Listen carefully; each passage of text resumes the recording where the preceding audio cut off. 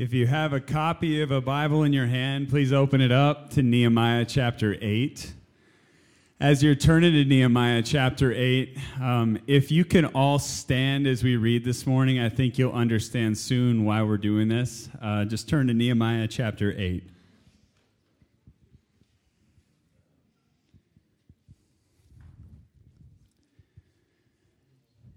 And all the people gathered as one man into the square before the water gate.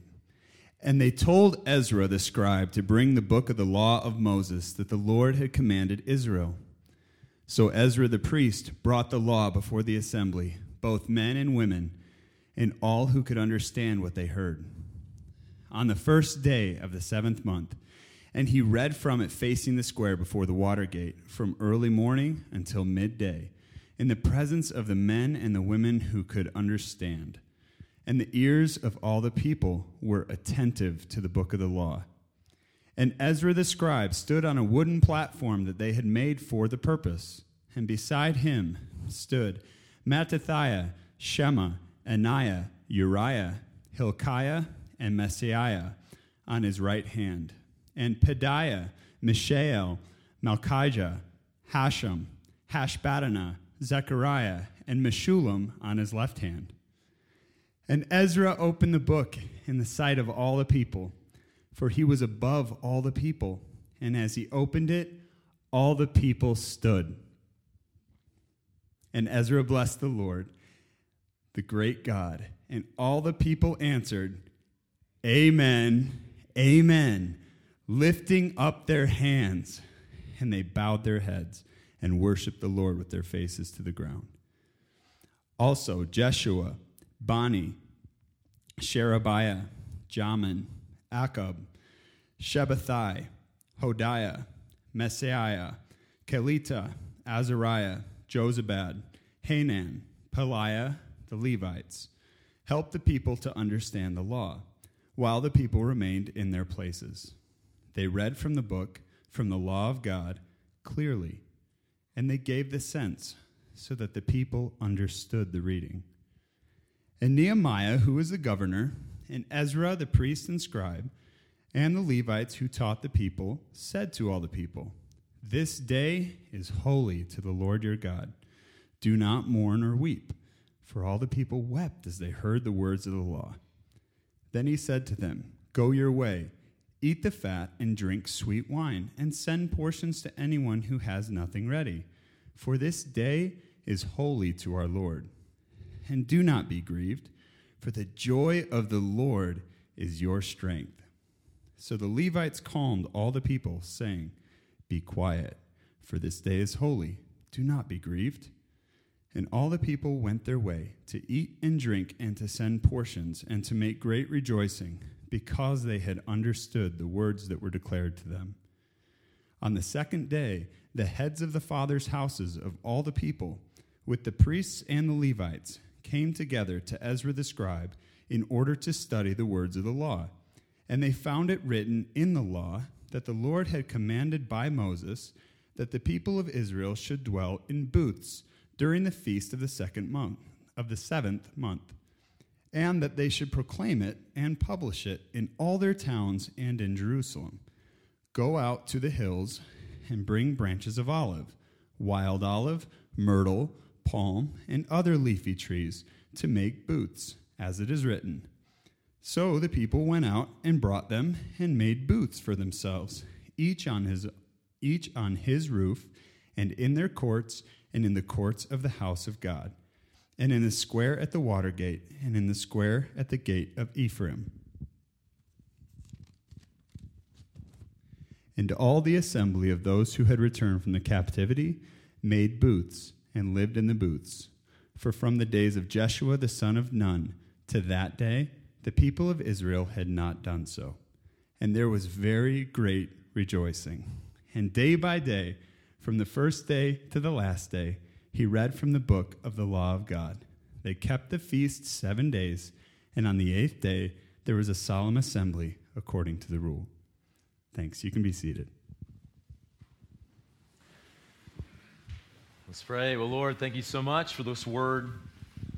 Thank you, Lord, that we get to come here and be in this outpost out here at 4 South Fork Road.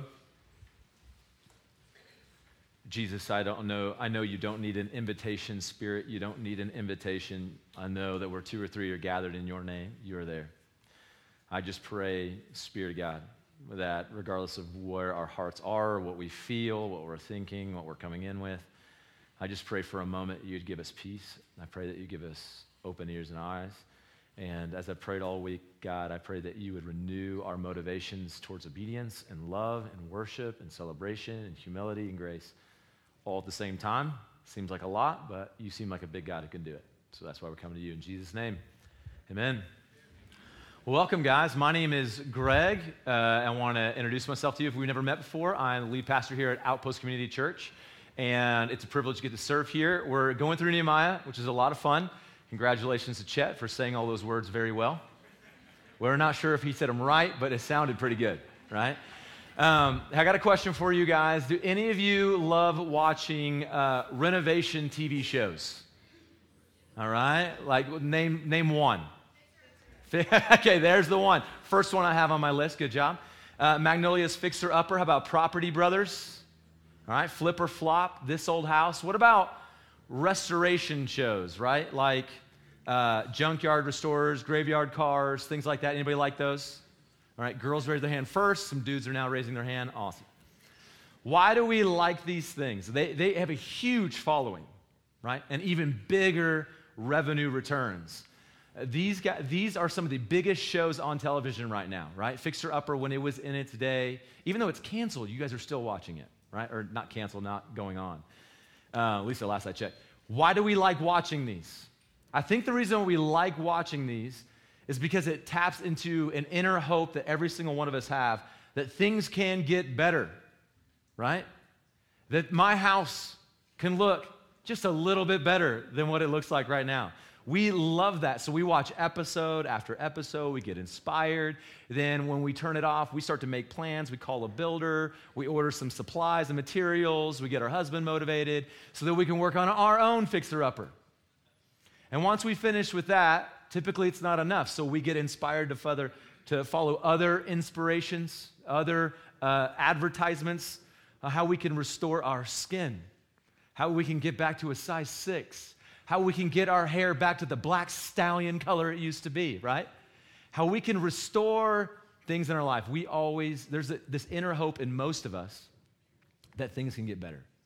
We want things to get better. So whether it's our house, our car, our body, our marriage, in most of us, and I think a lot of you in this room, probably all of you in this room, there's this inner hope that things can get better. And it keeps us inspired to chase down all the avenues in your life, right? And every one of us has got them, where we can restore and we can renew and we can make things good again, all right?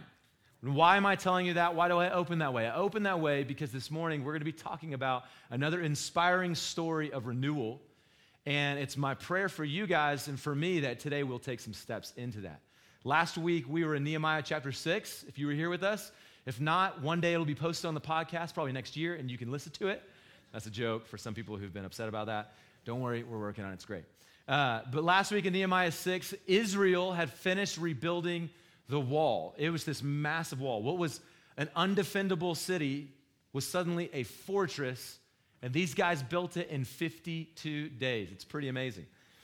But surprise, surprise, there's no Chip and Joanna Gaines like move-in, thing at the end of the episode. We're actually only halfway through the story. Because this story is not about a rebuilding of walls. It is, but really, it's about a restoration of people. This story in the book of Nehemiah is not just about leadership and rebuilding of walls. And it's not just about any old restoration. This is not about a restoration to a city, a restoration to a home, a restoration to some friendships. This is a restoration between a group of people and their God. That's what this whole story is about. And so it's been my prayer all week that we'd be able to come in here and we'd be able to read this restoration because, and here's the thesis statement for the morning, guys, and I'm going to be reading a lot because I wrote way too many pages. Because true renewal is a direct result of a relationship with God. The renewal that all of you are looking for when you're dyeing your hair, or you're looking for when you're trying to get on a diet, or you're looking for when you're trying to get that kitchen updated, all the renewal we're really looking for actually comes from a direct relationship with God. Believe me or not, it comes from a direct relationship with God. It's what God does, and it's what God is actually about, guys. He knows that he is what we are truly made for because he made us. That's what the Bible teaches us. He knows that our hope for better homes, our hope for better bodies and circumstances in our life, those things are not going to meet our need. And so what he does is, in his grace and his kindness to us, he reveals how we can have true renewal through a relationship with him. It's amazing. And so today, we're going to look at that, and we're going to look at it in 3 different parts, okay? Here's how we're going to break this down together. First, we're going to look at a renewed Israel in Nehemiah chapter 8. Then, at the very end, and quickly, we're going to look at a renewed us, and then we're going to look at how God is going to renew everything. Got that? We're going to look at a renewed Israel, a renewed us, and a renewed everything. You guys ready to do this? You awake? You have your Bible? Then you have everything you need. Let's do this together, okay? So in the first point, a renewed Israel, I'm going to break this down, guys, into 6 different parts. Don't freak out. We're going to break it into 6 different parts, and they're simple. It's this. We're going to talk about worship, reading, understanding, humility, celebration, and obedience. All right? I'm going to say them again. So all you note takers, no worries. All right? Don't worry about a thing. These 6 parts, they make up the entire chapter, and they're extremely important for us. But before we dive into them, I want to introduce to you guys a character. It's a character that, if you are reading your Bible properly, you would have already met this guy, because the book of Ezra and Nehemiah, they actually go together. And so and Ezra comes first, so you would already know who this guy is. But Ezra, all right, is a contemporary, and he's a co-leader with Nehemiah in the rebuilding and the restoration of the people. This guy's been here the whole time. And so Nehemiah is the guy who we've been talking about, right? We're in the book of Nehemiah. And Nehemiah is going to take a step back so that this guy, Ezra, can take a step up onto a platform and lead something. So who is this guy? What is so cool about him? Well, I want you to take a note to go back to Ezra chapter 7. I want you to read that entire chapter. It's amazing. It's going to help you understand so much more what's going on here. But let me read to you just a little bit. Ezra chapter 7, verse 9.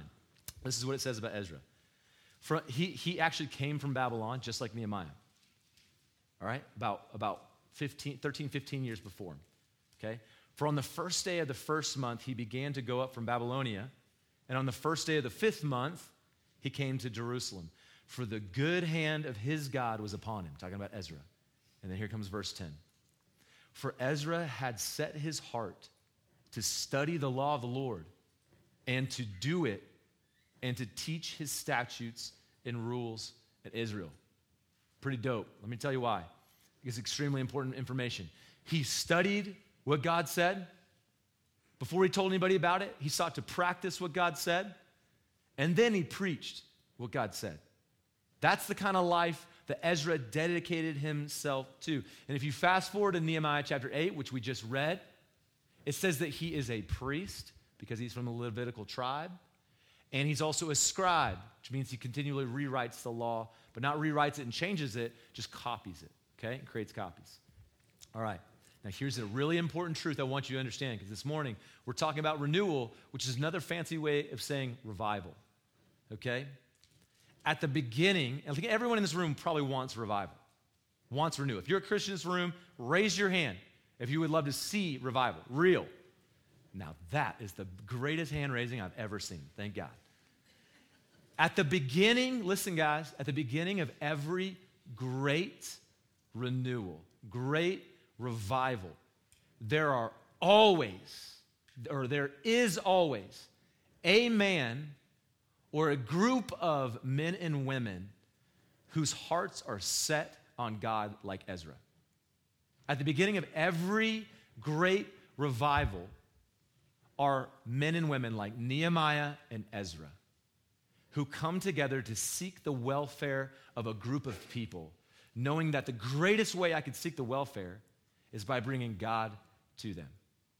So my prayer is, if we want to see this in Cody, y'all, my prayer is that God would raise up Nehemiahs and Ezras in you. That in this room right now are men and women who want to know God's word, who want to practice it, and who want to teach it to others. Not with some legalism, but because having a relationship with God leads directly to renewal. You understand? At the beginning of every one of these movements. Let's keep going. So let's set the scene here, all right? You just heard it read. Let me just kind of paint a picture for you. It's the first day of the 7th month, okay? And the 7th month is the holiest month in the Jewish calendar. There's a lot of partying going on during this month, okay? Day 1 of this month is a day of rest. They'll blast a trumpet to signal that today is a day of rest. It's the beginning of the 7th month, and so everybody takes the day off. Anybody like that? Religious days where you don't have to work. It's fantastic. So you take a day off. They're going to be together. Then it's 10 days later is going to be the Day of Atonement or the Feast of Atonement. And the Feast of Atonement is a beautiful day. But then 5 days after that, on the 15th day of the 7th month, is the Feast of Booths, okay? The Feast of Booths. And this is an 8-day festival, all right? Where you're going to live in these little shacks made out of branches. Doesn't sound like a party, but you're going to eat, you're going to spend time together, and we're going to talk more about what that is. And so these people, all right, it's this first day of the 7th month. They're here. The trumpet is probably blasted. There's probably a ram's horn. Super dope. And they come together, like you, as one man, which shows this like level of unity to it. And they come to the water gate. And the water gate, this is the east wall, all right, of this building. Am I right about that? Yeah, I'm right. Okay, that's east. All right, so they come to the east gate, or one of the gates on the east, which is the water gate. And at this gate, which is right across from the Mount of Olives, is what we call it today. Think Garden of Gethsemane, Jesus praying for you. Right between is the Kidron Valley. That's where they're at. They're here on this east side. And what happens is Ezra gets up on a wooden platform like this, okay? And he gets up on this wooden platform so that, why? Because he didn't have one of these. So everyone could hear him and see him. And what does he do? He then opens up, it says the book of the law, which is a scroll, which was probably the Torah, right? First 5 books of the Old Testament, all right? Or most of them. We definitely know Leviticus. And so he opens that up. And when he opens it, what do? They stand up. All right, I'm not going to make you stand, but we did earlier. You see? And they stand up. And then it begins. So let me reread. Verse 5. If you're in Nehemiah 8, go to verse 5. Just follow with me. And Ezra opened the book in the sight of all the people. Basically, everyone, this is what we're about to go through. For he was above all the people. And as he opened it, all the people stood. And Ezra, look at this, blessed the Lord with a great Elohim, great God. And all the people answered, Amen, amen, lifting up their hands. And they bowed their heads and worshiped Yahweh with their faces to the ground. All right, I love this because they gather as one man, and the first thing they do, subpoint 1 of the 6, what do? They worship God. They start by acknowledging who they're there to talk to. Anybody ever seen this TV show called The Crown? Nobody? Okay, all right. Be proud of that. That's great. My wife has been watching The Crown, all right? I've been kind of following along. It's just a British drama, but it follows Queen Elizabeth, right? And so it's kind of like a historical, fictional, dramatic, whatever. Women love it. I don't know. I'm falling in love with it. It's great. But there's a scene in there, all right, where Queen Elizabeth, she's in her little meeting room, and there's a new prime minister of England. And this new prime minister is never sat and come to this room to meet with the queen. And so before he goes in, there's this scene where this guy dressed in all this stuff is telling this prime minister what it's going to look like to come into the room to meet with the Queen of England. And so he says, she's going to ring us in. And I'm going to go in, and then I'm going to introduce you. Then you will come in. You will turn towards the queen. You will nod with just your head, and then I will leave the room. You will not sit unless she invites you to sit. You will not say hello until she says hello. You will not take her hand unless she extends her hand to you. When she's done, she will ring me. I will come in. I will signal you for you to come back. You will walk backwards away. You will bow with your head, and I will lead you out. It's like this whole ordeal. Why? Because she ain't meeting with Greg Brooks, or he's not meeting with Greg Brooks. He's meeting with the Queen of England. So there's all this like pomp and circumstance. It makes sense. These people are not coming to meet the Queen of England. They're coming to meet God. They're coming into the presence of the Lord. And so when they come, it's not pomp and circumstance. It's respect, and it is honor, and it is praise. First and foremost, let's worship who we're here to see. Right? So that is what they start with. Remember what I said, guys, at the beginning. True renewal is a direct result of a relationship with God. And to have a true relationship with God, you have to first understand who he is. And when you understand who he is, you are freed up to respond correctly to God. And the correct response to God is humble worship, verbally and physically. All right? Verbally, Ezra blesses God because of his greatness. In response to that, everybody shouts what? Amen, amen, which is just basically an agreement to the blessing. This is true. We agree. We're with you, Ezra. Bless the Lord. He is great. He is awesome. And so this is the proper beginning to reconnecting with God. If you want to reconnect with God and you're in this room, the best place to start was with worship. That's where we start. Isn't that crazy? So good. But the next thing is reading, which might sound like a snoozer, but it's pretty awesome, all right? Next point is reading. Starts with worship, then they go to reading. And verses 1 through 8 of Ezra, there's kind of this understanding that they're all gathering together to listen to the law. And the law is what's going to be brought and read in front of everyone. And this is extremely important, guys. Extremely important. Exactly why the number one core value at Outpost is what? Devote daily, right? When we say devote daily to the Word of God in prayer, devote daily to a relationship with God, primarily through His Word.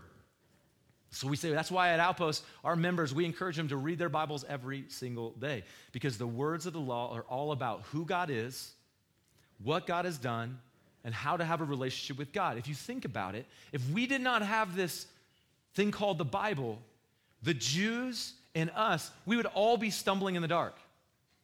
We'd have no idea how to rightly relate with God if we did not have this. It tells us how to do that, and it tells us how the world works, okay? But reading is just the beginning. Reading, it only matters if you finally, through your reading, arrive at understanding, okay? So listen to this. Like most relationships in your life, your friends, your spouse, your community team members, they don't want you just to hear them when they're talking, right? They want you to listen. And listening requires a certain type of focus. It requires maturity. Sometimes it requires a little bit of help. What are you trying to say? Help me understand what you're saying. What did he say? Could you help me understand? Greg, I don't think you're getting it. This is what he's trying to say. All right? And that's exactly why twice in here it says that the people who were there that were gathered were the people who could understand what was read. It's the reason why you are here and I'm talking to you like this and the kids are downstairs. There's some things we say in here that are meant for adults. There's some things that we say in here that a kid's going to go, this is a snoozer. What is this guy up there talking about? Right? And they're down there and they're screaming about all kinds of weird stuff. And they're saying it in a way that they can get it. Right? Painting pictures and stuff like that. Though I think some of you wished I would do more drawing maybe, right? Okay. I don't know. So all goodness. There's a baseline of maturity expected. Because it's not just that we read.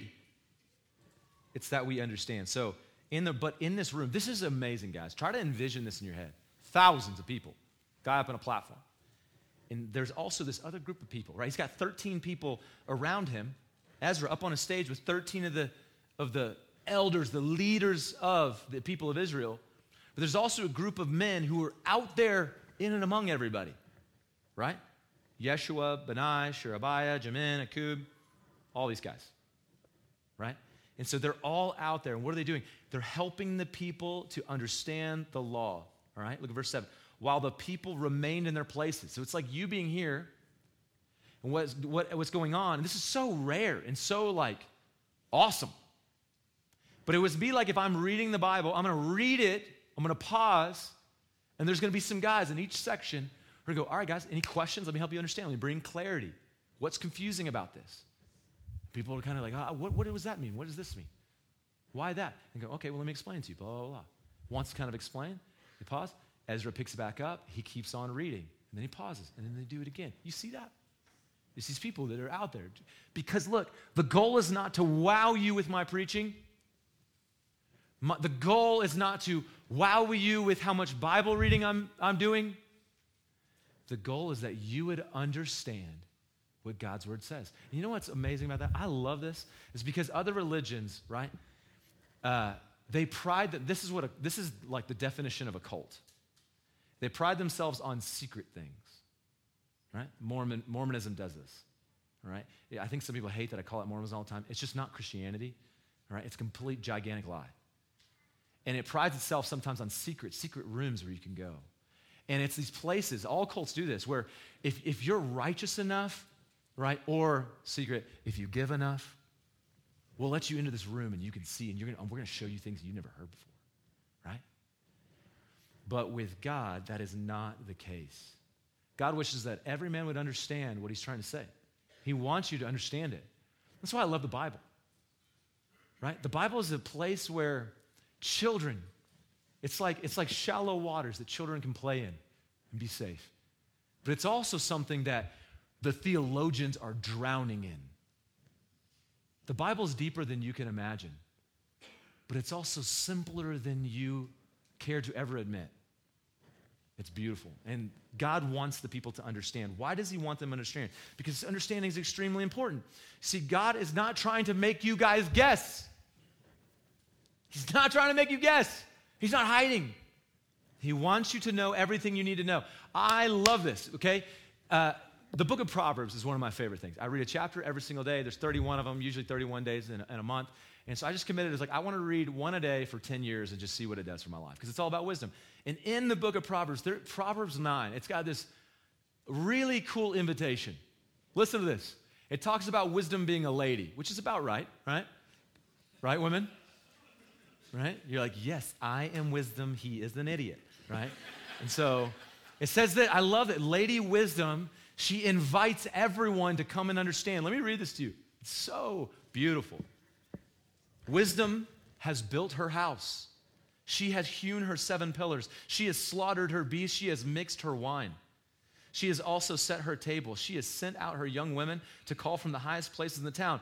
Whoever is simple, let him turn in here. To him who lacks sense, she says, come, eat my bread and drink of the wine that I have mixed. Leave your simple ways and live and walk in the way of insight. Isn't that awesome? It's an invitation. Come, I've got good food. I've got good drink. Come be in here. I got right, good things for you. All right? So, friend, it's right here. 7 pillars, her house. It's in this. Christians, read the thing. I'm yelling at you because all of you go, I just don't know, It's like, well, it's because you don't read your Bible. It's not that hard. It's written in English. Jeez Louise. All right. If that made you feel guilty, listen to my face. I don't care. So why is understanding so important, guys? Why is it important? Because understanding leads to clarity about reality. Some of you are like, I don't understand why the world is the way it is. Reading God's word is going to give you the clarity about reality. What do I mean by that? Understanding what is truly right and what is truly wrong comes through the word. You want to know why things are broken? It's right here. It tells you. It explains it from beginning to end. It shows why. All right? And it's something that the Jews who were sitting there in Ezra's day, it's something that they understand quite seriously. Look at verse 9. Brilliant. And Nehemiah, who was the governor, and Ezra, the priest and scribe, and the Levites who taught the people, said to all the people, this day is holy to the Lord your God. Do not mourn or weep. Why do they shout that? It seems random. The next sentence says why. For all the people wept as they heard the words of the law. If you're looking to pinpoint the exact moment of renewal that has started in the people of God in this chapter, it's right here in verse 9. It's this moment. At the moment where true humility and brokenness over their relationship with God smacks them in the face. And that is why I call this next section humility. Go from worship to reading to understanding. And the first thing that should happen after understanding what God's word says is humility.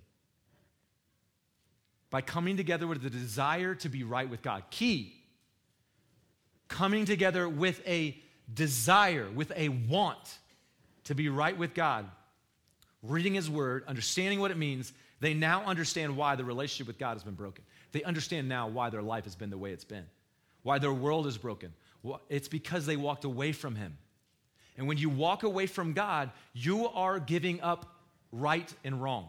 You are giving up light for dark. You are giving up good for bad every time. Because God is the definition of good. And if he defines good and you walk away from him, what did you walk away from? You walked away from what's good. You walked away from what's good. Everyone who reads the Word of God has a similar experience, all right? Every single one of us, when we read God's Word, we have a similar experience, similar. We find out that our life doesn't really line up with God's plan. Anybody ever find that out when you're reading it? Right? Pretty quickly. He says not to steal. What do? We steal. He says not to murder. What do? We kill each other. He says not to commit adultery. We commit adultery. He says not to have any other gods but him.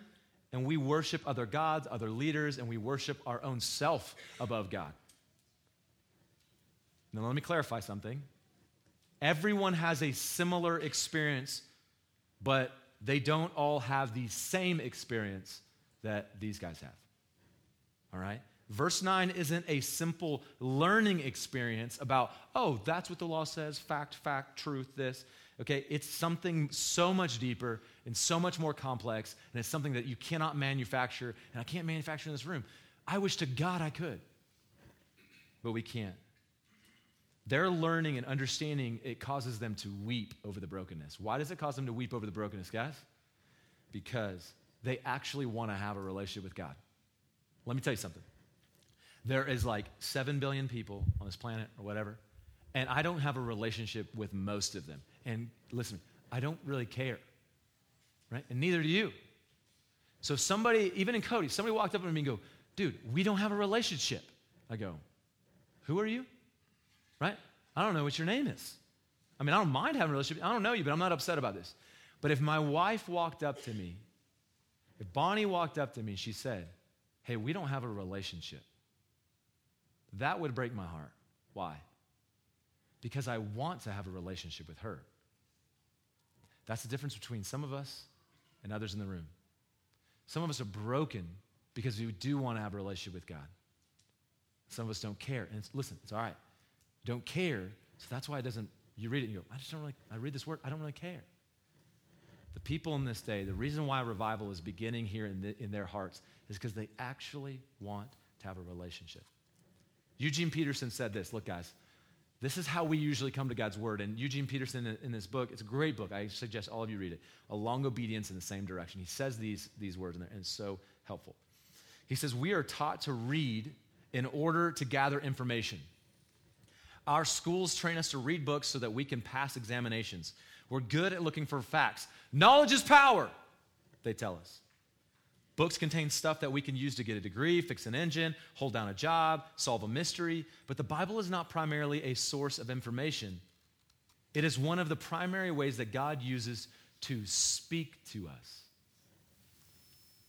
God's word, we call it, which is to say God's voice. God speaking to us, inviting, promising, blessing, confronting, commanding, healing. The Bible is not so much God telling us some thing, some idea, some fact, some rule, as God speaking life into us. He says, are we listening? Are we answering? The question from this text is weeping the right answer when you read God's word? In my opinion, it is yes. It's the first and great answer when you read God's word.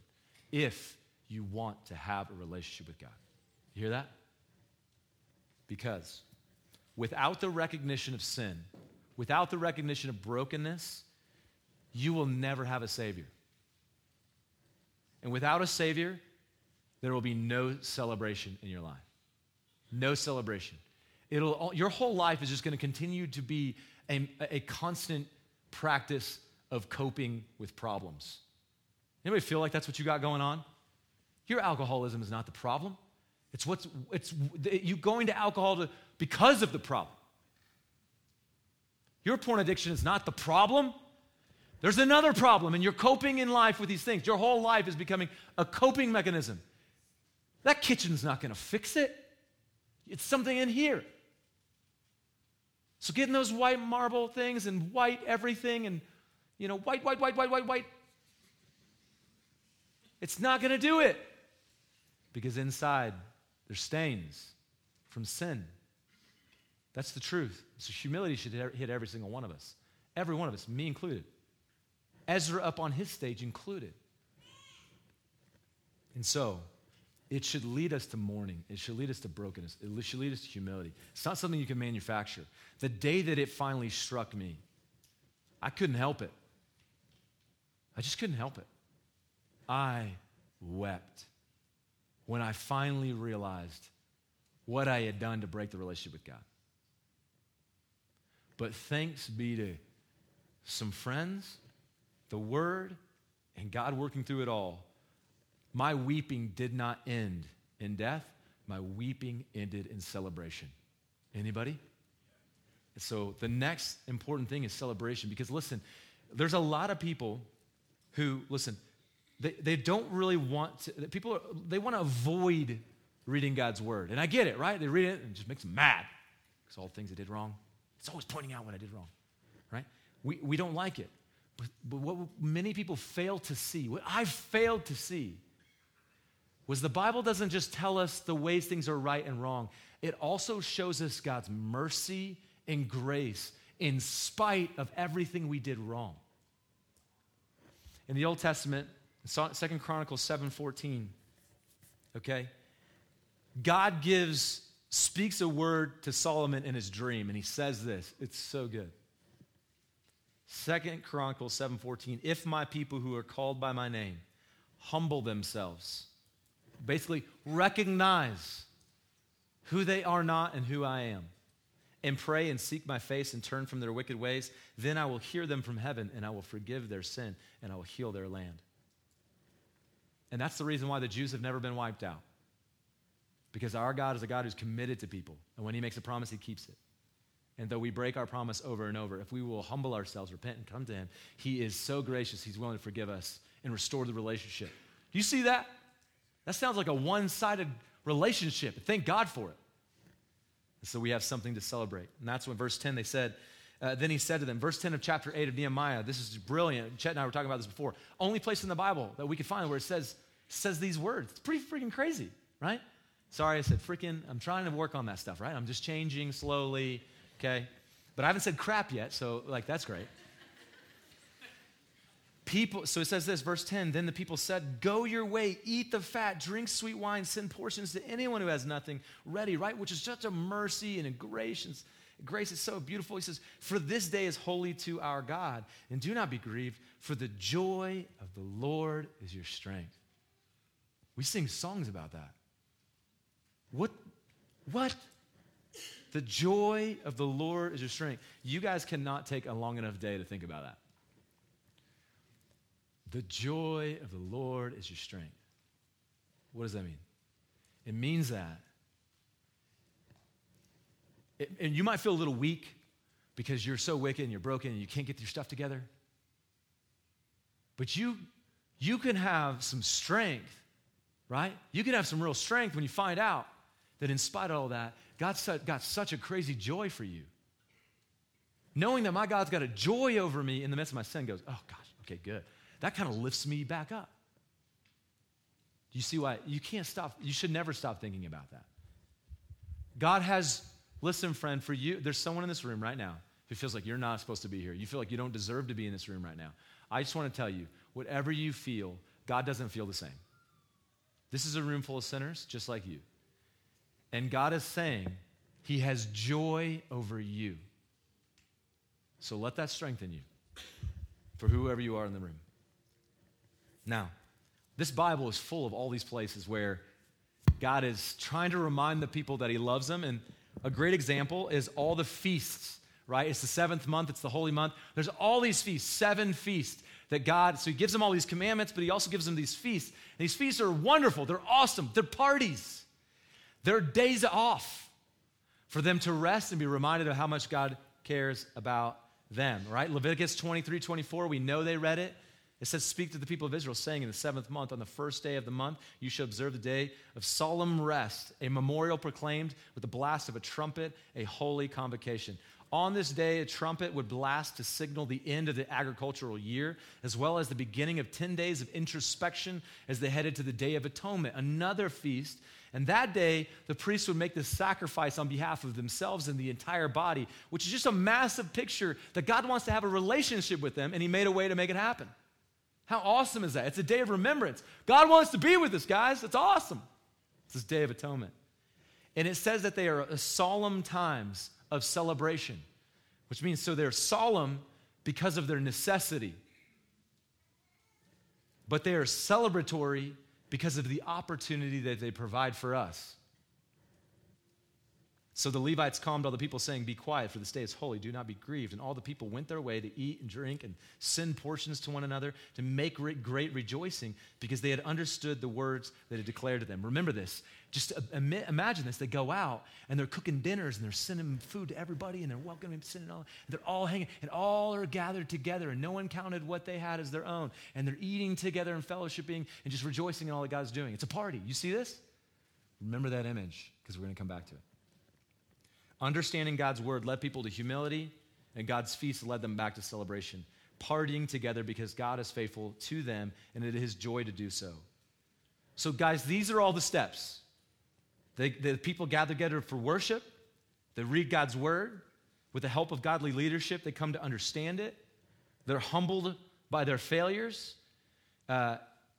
Because of his mercy, they celebrate. And finally, they're motivated towards obedience. It doesn't end in celebration. It ends with a joyous, not a have to, but a want to obedience. Verse 13, on the second day, the heads of the fathers' houses and all the people, with the priests and the Levites came together to Ezra the scribe in order to study the words of the law. What a cool picture. All the dads are going, we got to go get some more of this. So they go to Ezra and they're like, hey, open it back up. Let's study some more. I love that picture. And they found it written in the law of the Lord that commanded by Moses that the people of Israel should dwell in booths during the feast of the 7th month, and that they should proclaim it and publish it in all their towns of Jerusalem. Go into the hills and bring branches of olive, wild olive, myrtle, palm, and other leafy trees to make booths as is written. Look, don't snooze out on me right now. It's getting better. So their hunger for God's word led all these dads to go, we need more of this. Hey, family, y'all hunker down, hold it together. I'm going to go find out more about what we just read yesterday. So they go, they get there. It's brilliant. Verse 16. So they find out something they're supposed to do, and what do? What do? Verse 16. So the people went out, and they brought them all these branches and made booths for themselves, each on his own roof, and in the courts, and in the courts of the house of God, and in the square at the water gate, and in the square at the gate of Ephraim, and all the assembly of those who had returned from captivity. Everybody made booths and lived in those booths. For from the days of Jeshua, which is Joshua, the son of Nun, to that day the people of Israel had not done so. And there was a very great rejoicing. Which is another way of saying what? It was a huge party. And listen at 18, listen to these words. And day by day, from the first day to the last, he read from the book of the law of God, and they kept the feast 7 days. And on the 8th day was a solemn assembly according to the rule. Oh, this is so good. And you're like, why? That was so boring. Because they've gone through all this, and now their obedience has become not something that's drudgery, not some old Baptist building, you better do this. It's become this thing they're like, just this grace-motivated righteousness. We get to do this. And that's why I say it's awesome, because they are so motivated, they're obedient. So the people read, they get together. Listen, guys. Oh man, it's amazing. The Feast of Booths, guys, you got to understand what the Feast of Booths, right? The Feast of Tabernacles, whatever. This is This is a celebration that reminds them of how God took care of their people in the wilderness when they traveled for 40 years and how God provided for them. It's a reminder that God takes care of you in your wilderness.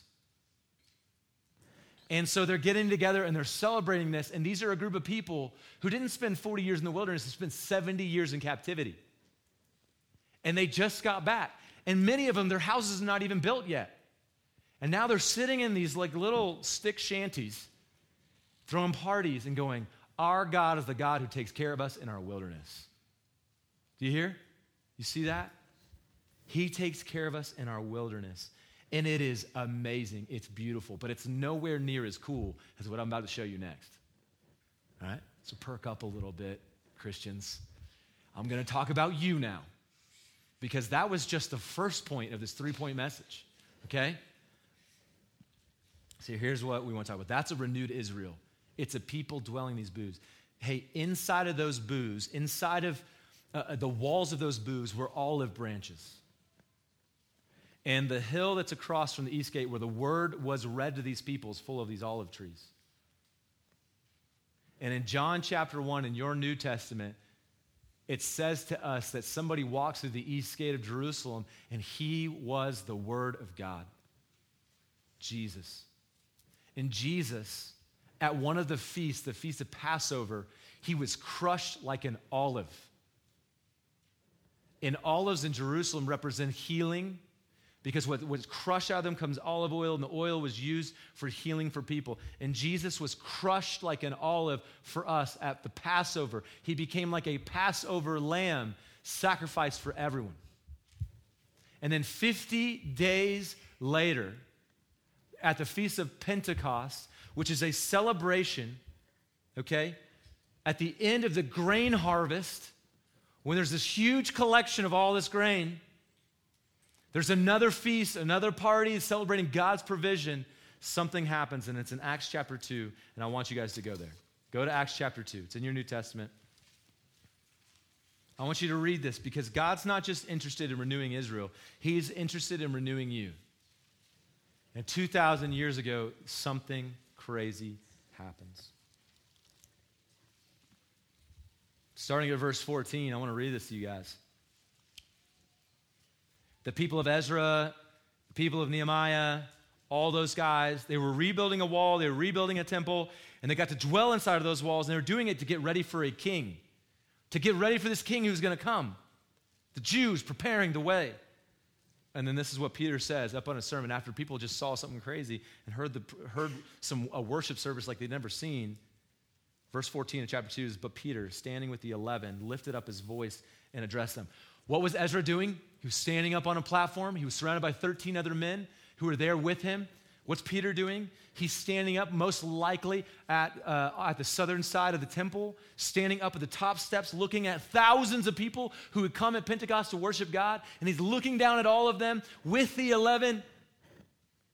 And he says, men of Judea and all who dwell in Jerusalem, let this be known to you and give ear to my words, for these people are not drunk as you suppose, since it is only the third hour of the day, but this is what was uttered through the prophet Joel.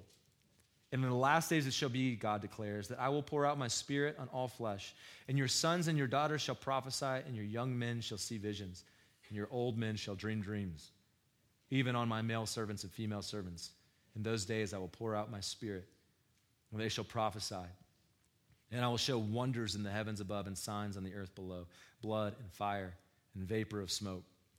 The sun shall be turned to darkness and the moon to blood before the day of the Lord comes, the great and magnificent day. And it shall come to pass that everyone who calls upon the name of the Lord shall be saved. Men of Israel, hear these words. Jesus of Nazareth, who is the king that Ezra and Nehemiah prepared for.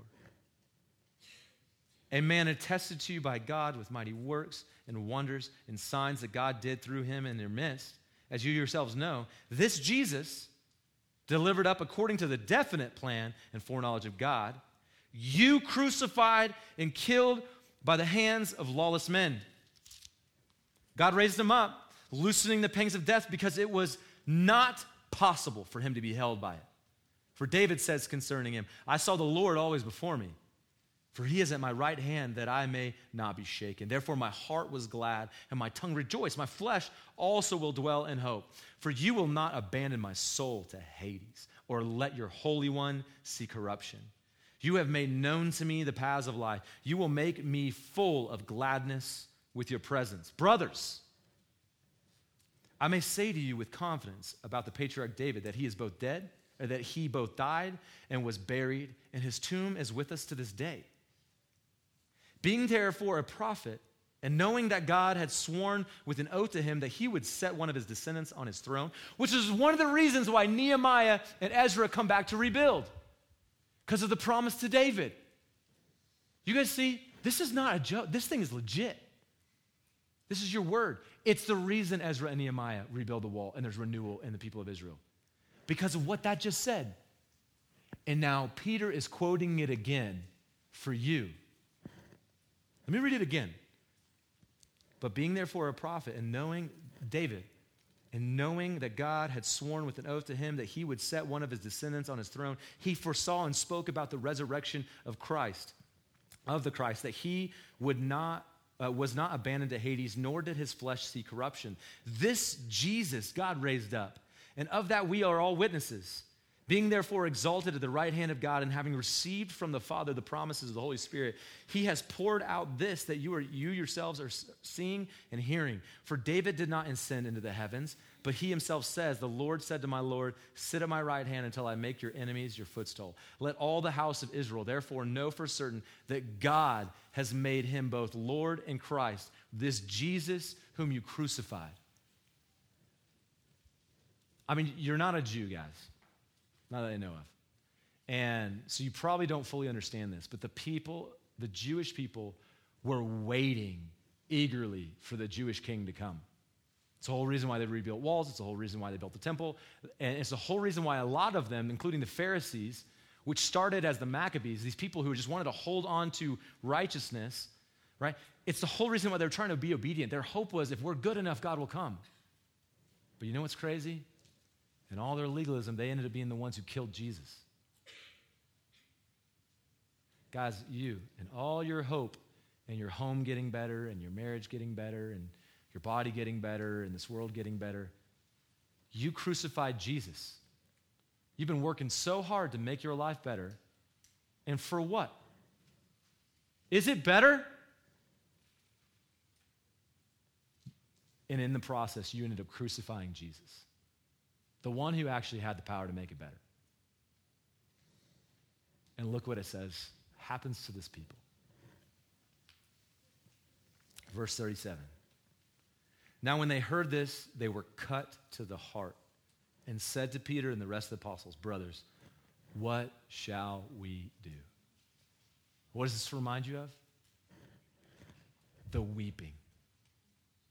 When the people heard the word of God, and they realized they were humbled and they wept. That's exactly what's happening right here. And it's exactly what happens to every single person who wants to have a relationship with Jesus when they realize that they're the reason nails went through their Savior's hands. And you cannot come to Jesus until you realize that. Because he won't be a Savior. He'll just be some crazy guy.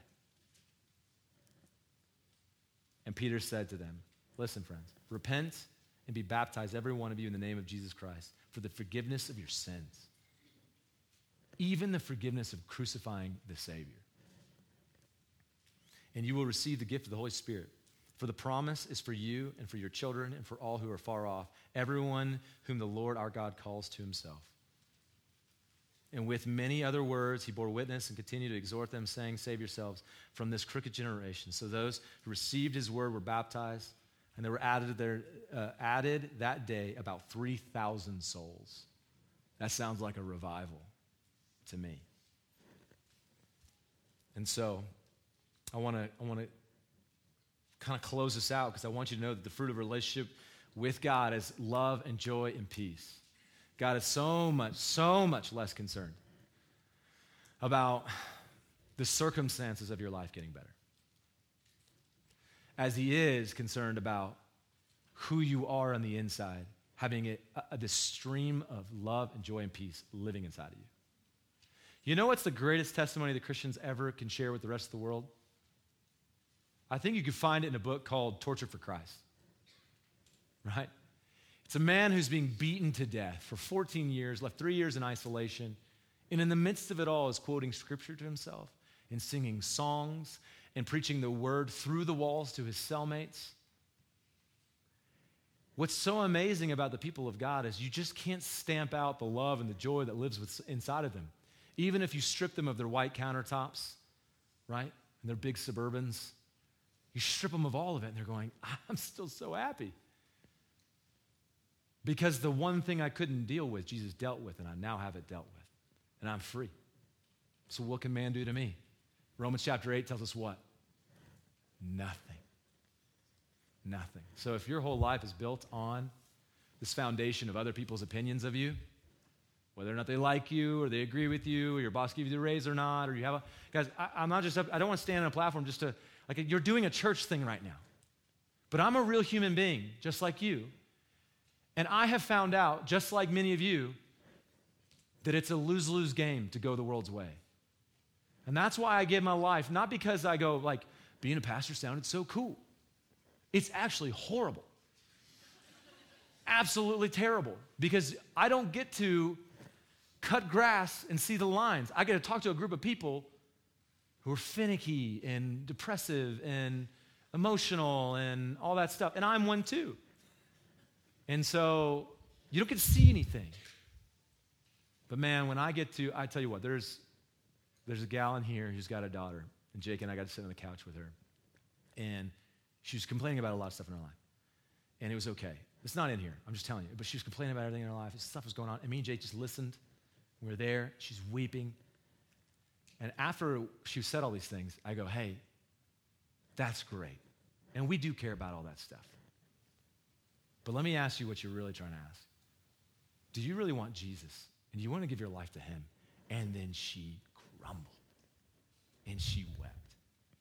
And then we got to tell her that in spite of everything she's done, everything that's wrong, Jesus loves her. And that girl gave her life to Jesus, and it was awesome. You know what's the best thing in my life? Is when people cry. Because they finally realize that God loves them.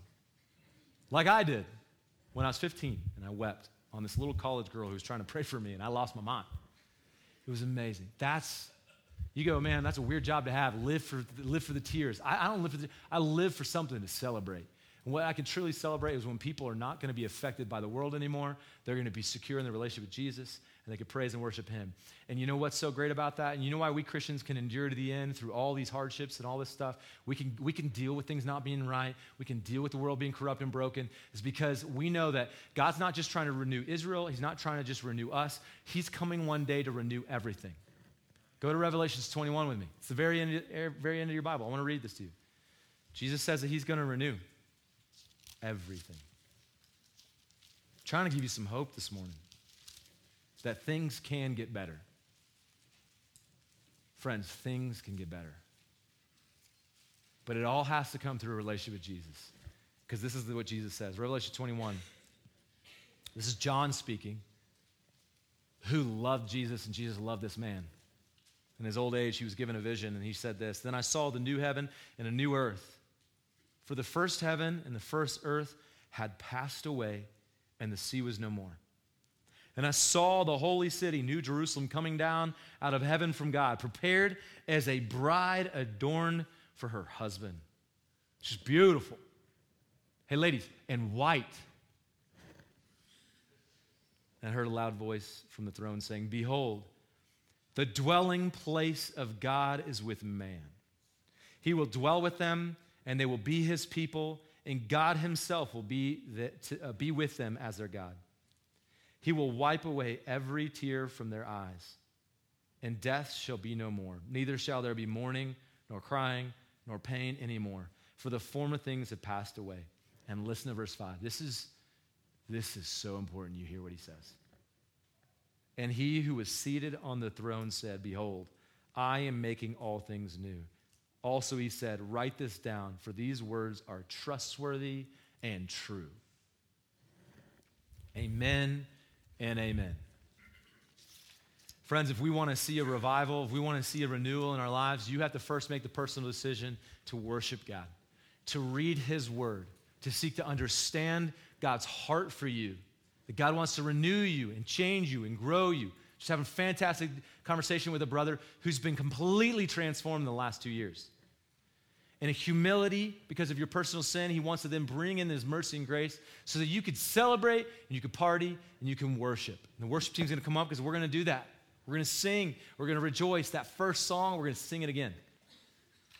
But guys, the last thing we need to understand is that we have to walk it out in obedience, knowing that God's word is trustworthy, it is true, it is reality. And everything in your life is trying to sell you this idea that getting back to size 6 is going to heal you, that getting to a nice house is going to make you well, that getting the right husband is going to make you better, that all that stuff, you don't have to obey.